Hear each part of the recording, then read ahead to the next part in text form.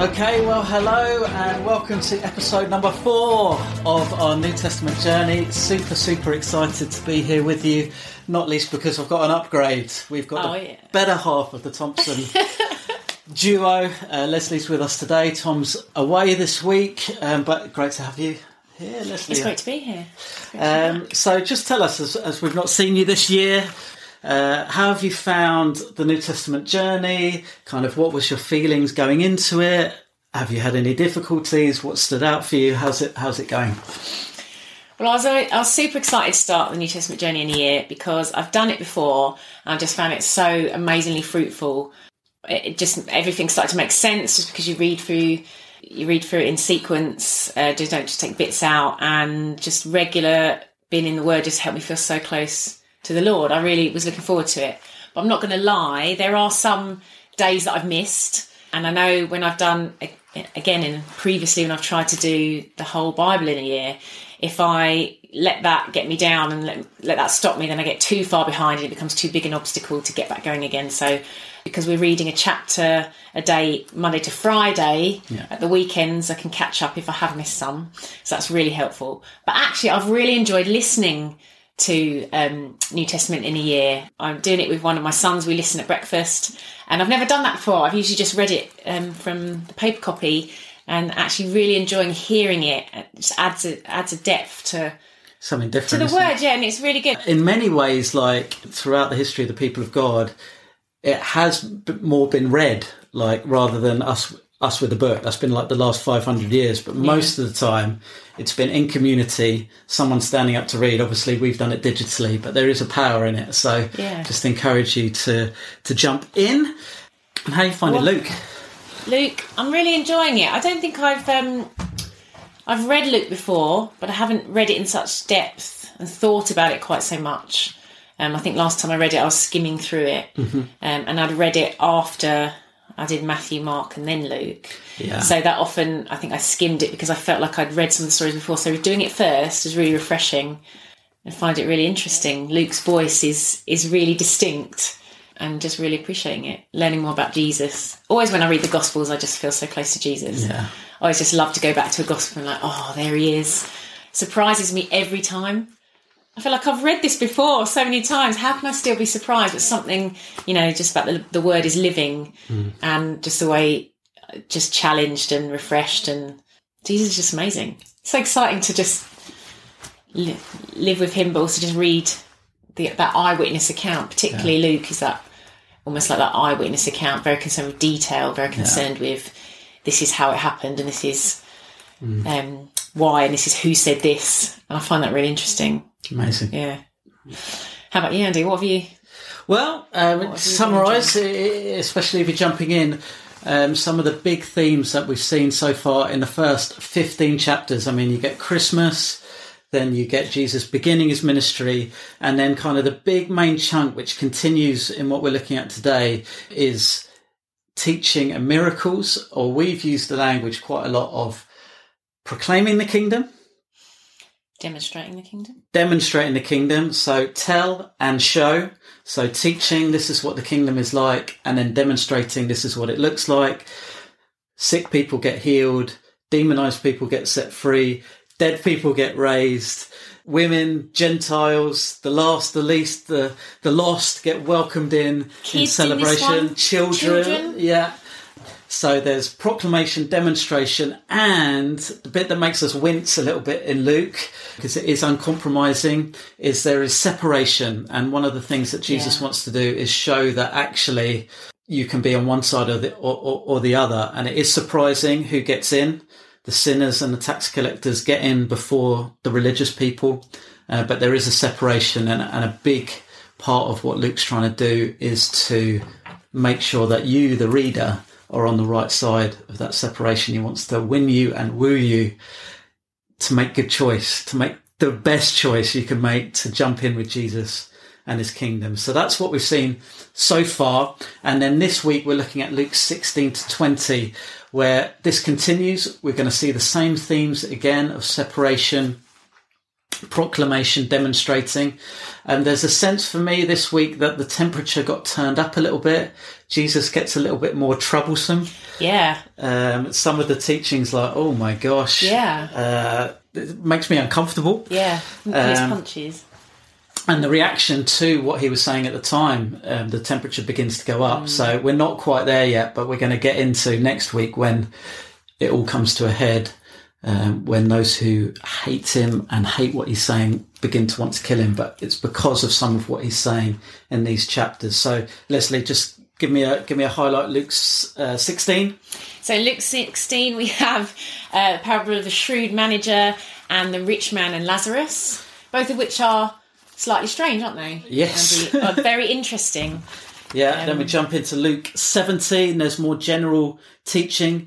But in this section, you see Jesus heals 10 people with leprosy. And Luke kind of chucks it in as a illustration of what's going on. So it's really interesting the way that Luke orders it, because there's only a couple of miracles in these chapters, but they illustrate the teaching that Jesus is given.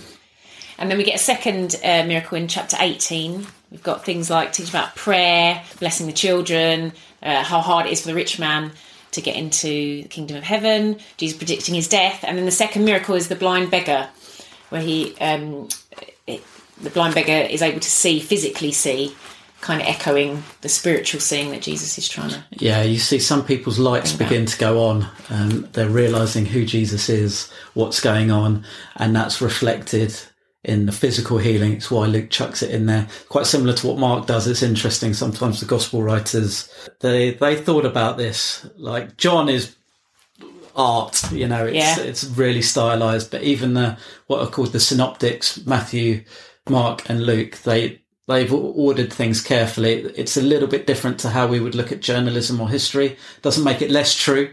It just means that they are emphasizing. It's like they're cutting a documentary. Yeah. That's how we would look at it. Editing their material. In 19, you get Zacchaeus, the story of Zacchaeus, more teaching, very much related to Are You Ready? And then we're getting right towards the crescendo of the gospel. Jesus comes in to Jerusalem and chucks the merchants out of the temple. Yeah. Shocking. And then chapter 20, his authority is challenged. He's questioned quite a lot. We've got parable of the evil farmers, which again is shocking. He talks about his resurrection and whose son is the Messiah. Amazing. So really powerful. Meaty. Yeah, it's been great to listen to. Great to jump in. Leslie, I wondered what kind of stood out for you this week. I think there's that sense of urgency. Mm-hmm. A lot of what Jesus is talking about in a lot of his stories is about urgency. Are you ready? And I think the separation, I think there's a real, I don't know, it's just, there's so much in it. So just to dial that down a little bit, I think there's an emotional response of who Jesus is talking to and who he's healing and who he's rebuking. The rebukes and the kind of those in the parables who are not coming close to God and not doing the things that please God are the ones who should know better, should know God, who have things, who have money, who have comforts in life. They're the ones who should know God, and you think. And then those who don't, the sinners, tax collectors, those who are poor, are the ones who actually respond to Jesus and respond in the parables in this section in the way that is good and intimate and right. And I think the emotional response to that is, I want to be like that. Am I like that? I want to check myself. I feel like it's like a mirror. These passages were like a mirror put up to me, and I was like, but who am I like in that passage? And occasionally I have to admit I was like the Pharisees or the tax collectors or the rich people who don't respond well, and it really cut me to the quick. I was like, I want to repent of that. I don't want to be like that. I want to be like those who actually respond to Jesus in the right time frame, because I said urgency. It's like the response is immediate. The response is there. And then, so, for example, in chapter 17, 10 lepers who have a terrible disease of leprosy, Jesus heals 10 of them, and then they go off. This amazing miracle, and they go off, show themselves to the priests, and only one comes back. Yeah. One comes back to say thank you to Jesus. And he said, didn't I heal 10 of you? Where the rest? And I literally felt like weeping. Wow. Because I felt like I'd like to think I was that one leper Yeah. who comes back to say thank you. And I feel like in my heart, sometimes I've been like the others who've just, Jesus done this amazing thing for me, and I've just gone on my way, my merry way. And I thought, I don't want to be like that. I want to, respond in the moment. I don't want to like go away and 10 years later write a thank you card to Jesus. Yeah. That the urgency. I want to come back immediately to Jesus and say thank you for what you've done. And even things like the blind beggar, the urgency of, he's sitting by the side of the road in chapter 18, and he can't see, he's begging, and Jesus is coming past. He's asking the crowd, what's going on? What is this? And they say it's Jesus. Jesus comes past. He's not shouting immediately like, Jesus of Nazareth, come and heal me. And that urgency, like I've heard of Jesus, I want him now. I need this, and Jesus responds to that. Whereas others would, and with the children, like, everyone's like, no, don't bother Jesus, just stay back, take your time. And those who really want Jesus, there's that urgency. They come to him, and I want to. I was really challenged by that in these passages. Yeah, because maybe there was another blind beggar there, or other blind beggars there. They didn't shout; they just sat. Yeah. And this guy Jesus moves. Needs to come to me, This guy moves. Yeah. There's a phrase I was thinking of when you were speaking. It's so true about Jesus, and particularly these passages. He comforts the disturbed, and he disturbs the comfortable. Yeah. And like as Christians, and in the rich West, and as maybe people that have been disciples trying to follow Jesus for a long time, like often we can be in the comfortable category, can't we? And that's what you're saying. It's like, these passages are they're a push. Like, are you ready?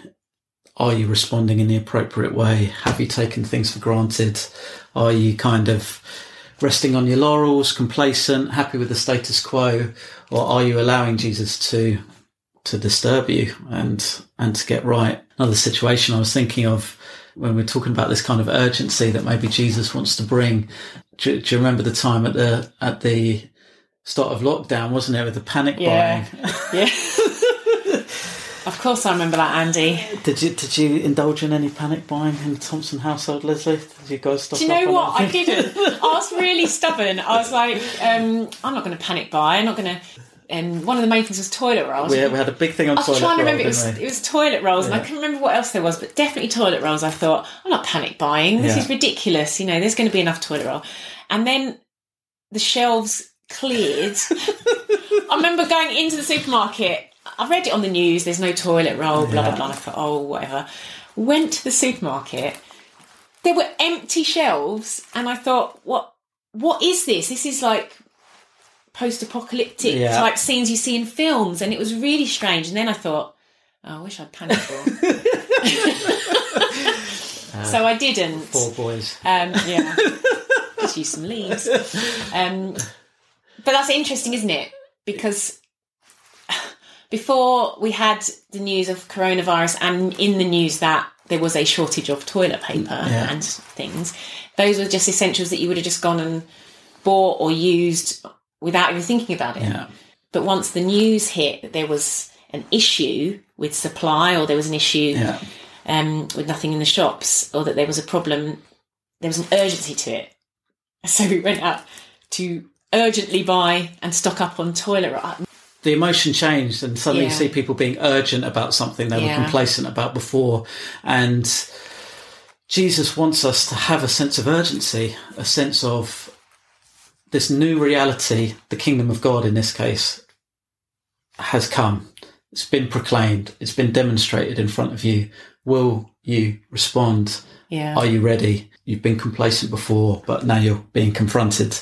Yeah. And that's, I love what you've been talking about. Just where do I sit in the story? And I think that's such a great way of reading the Gospels. It's like, we love to think that we're the prodigal son being welcomed back, going back to last week's chapters, but often we're the older brother. Yeah. We love to think we're the one that comes back and is thankful. Well, when did I last say thank you to Jesus? So it's super challenging. We naturally identify with the protagonist in the story. So sometimes if we're reading Luke like it's a story, we identify. But I always try and think, who's he speaking to? Yeah. Who does he mean? And then where, with my heart, where do I fit in with that? And I think certainly with this, thinking about urgency and thinking about where am I in that story, the kind of parable in chapter 19 when he talks about the servants and the master being away and using the money he's given them, that's a good example of why it's urgent, because the master could come back at any time. Yeah. And I think Jesus trying to teach, he could return at any time. Are we ready? The urgency to respond to the kingdom. Mm-hmm. No, don't put it off. Yeah. Use what we've been given now for return. It slightly scares me. I'm the kind of person, I like to put things off. Yeah. Actually, I avoid. I've realised I'm an avoider. So if I don't have to make the decision, if I have a decision I need to make, I'll avoid it. Mm. Or if I need to do something urgency, like prep for this preach, I'll avoid it as long as I can. And I don't want to do that. I don't want to do that with the kingdom, though. I want to respond when I'm reading this and I'm realising Jesus telling me something. I don't want to be hiding away or kind of putting off the decision, almost like the servant who, just buries the money, does nothing with it, because I don't know when the master's going to return, but I don't really know what to do. I want to actually engage with it and engage with what Jesus is telling me and act on his teaching and respond to the kingdom in the moment, because there's it's what we talk about, is a coming separation. Mm. And I want to be prepared for that. Not only just me, but that's why I'm a pastor. That's why we're doing, we're talking now. I want to help others prepare, because it's important. And it's a great push, like with this New Testament journey, we really shied away from, we don't call it a New Testament reading plan, because it's not really just about reading. I mean, that's the kind of gateway, that's the entrance, the hearing, the engaging. But Tom speaks so much about being formed by the word. We want this to actually change us. And that's one of the amazing things about the scriptures is it's really difficult actually just to kind of read them and be like, oh, that's an interesting piece of literature. It pushes you, it challenges you, it's asking questions of you. You use the metaphor, it's like a mirror. It's a mirror that shows us things about ourselves. Every day there's an opportunity to repent. Every day there's an opportunity to believe. So often there's a push or a prod to go and do something, to live differently somehow. And that's what we want to do on this New Testament journey, to not be hearers of the word only, but to be doers. To be doers. And to be changed. I was going to say, even things like, I think there's a temptation that life is so busy and life is just hard sometimes. And I'm thinking of, in chapter 19, of Zacchaeus up the tree. Like, he was a tax collector. He was involved in all his stuff, dodgy dealings and his life, and probably rejected by a lot of Jewish society, seen as a traitor. That was just his identity. But he'd taken action. He'd climbed up the tree to see Jesus, because he was a short man. He climbed up the tree to see Jesus. And then I feel like it's a bit like, so you're talking about a journey, the New Testament journey, something you're going on, it's active. So I really love that. Like, we're doing this not as a plan, but we're actually journeying to see Jesus, like climbing up the tree. And then when Zacchaeus, come down, I want to come to your house and have a meal with you. And everyone's like, what? Going to this sinner's house, like, what is he doing? I think if you're too preoccupied with stuff, do we even hear Jesus say to us, come down from the tree? Do we? And when we hear it, are we going to do it? Yeah. Going to come down, and Jesus is coming around for a meal to be with you at your house. Yeah. And I feel like just what you've said is, we're reading the word, and as we're being changed by it, Jesus is inviting us in stuff. I want to respond to that. Again, I don't want to be like still stuck up the tree looking around, or I'm a bit scared to get down the tree, got up here, can't get down. I don't want to be like that. Or even just for my own issues, my own identity. Zacchaeus could have been like, but I'm a sinner, you can't come. No, Jesus, you can't. You're asking me, but I can't respond because I'm an outcast. Yeah. I don't want to be like, with my own identity, no, I can't, Jesus, you can't love me. So again, to not respond to the kingdom, there's so many ways we could not respond. So again, chapter 19, that's challenging and exciting to read about Zacchaeus. So we're 3 weeks in now, Andy. Yeah. To our New Testament in year journey. What if someone like me may have just fallen off the wagon of reading Bible reading their plan and kind of missed a few weeks and is feeling like, I don't know if I can carry on. Do you have any advice for? Yeah, do you know what? Somebody told me this once, and it has been super helpful. I can't remember who it was, so sorry they don't get the credit. But they said that they are an expert in failing at Bible reading plans, and what they meant by that was they get 2 weeks in or 3 weeks in, and then they fail. But when they do that, when they fall behind on the readings or just don't keep up with it for whatever reason, they got super comfortable with just hitting reset and starting again. Yeah. Maybe you catch up with the chapters. Maybe you just draw a line. I'm going to start again.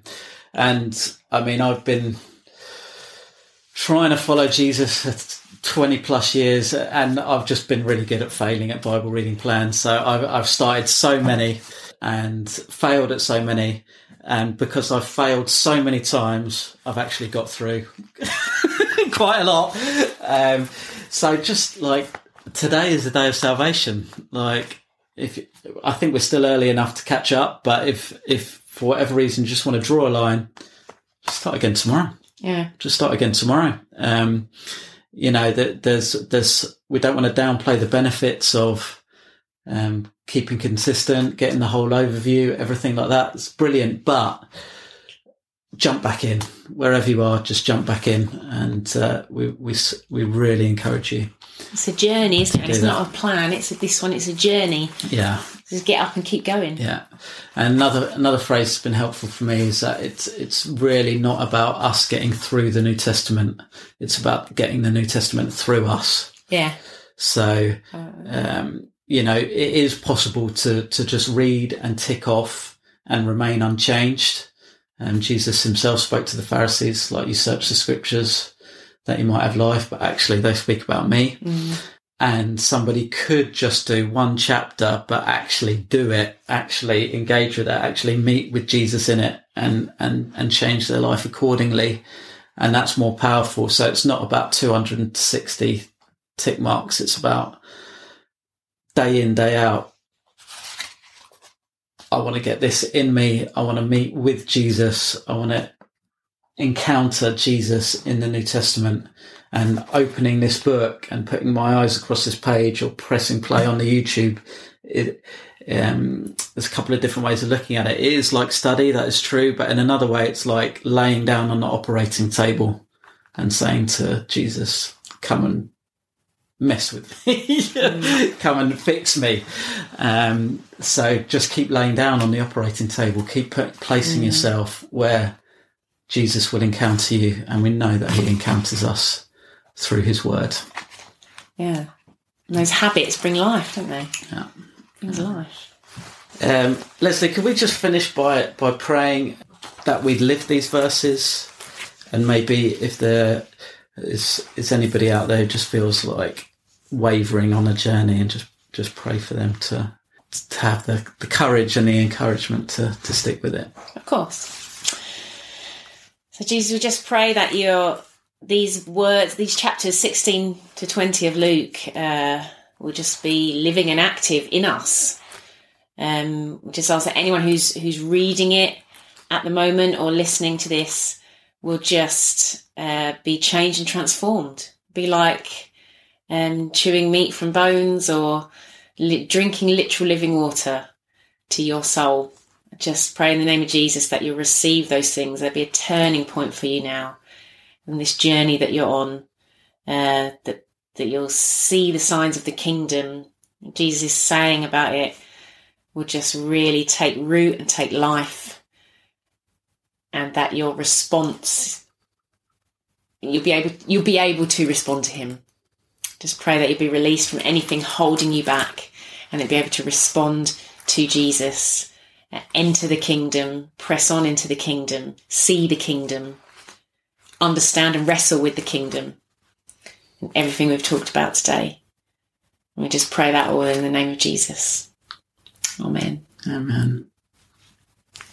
And just while Leslie was praying, I was just thinking back and just felt encouraged and prompted about the Zacchaeus story that Leslie mentioned. And I just feel like this this New Testament journey, when you open the page or when you press play, that is like Zacchaeus climbing the tree. Mm. And Zacchaeus he knows he's not quite right, probably relationally disconnected. And that's maybe where we are so often. We know things aren't quite right. We know we're a bit disconnected. So climb the tree so that you can see Jesus better. So that you can see Jesus better. That's what we're doing on this New Testament journey. And so often as we find ourselves up the tree in the Word, listening, praying, Jesus speaks to us. Yeah. And he says, come, I must be with you today. He invites himself into our lives around, and he changes everything. And then Zacchaeus makes restitution for what he'd done wrong.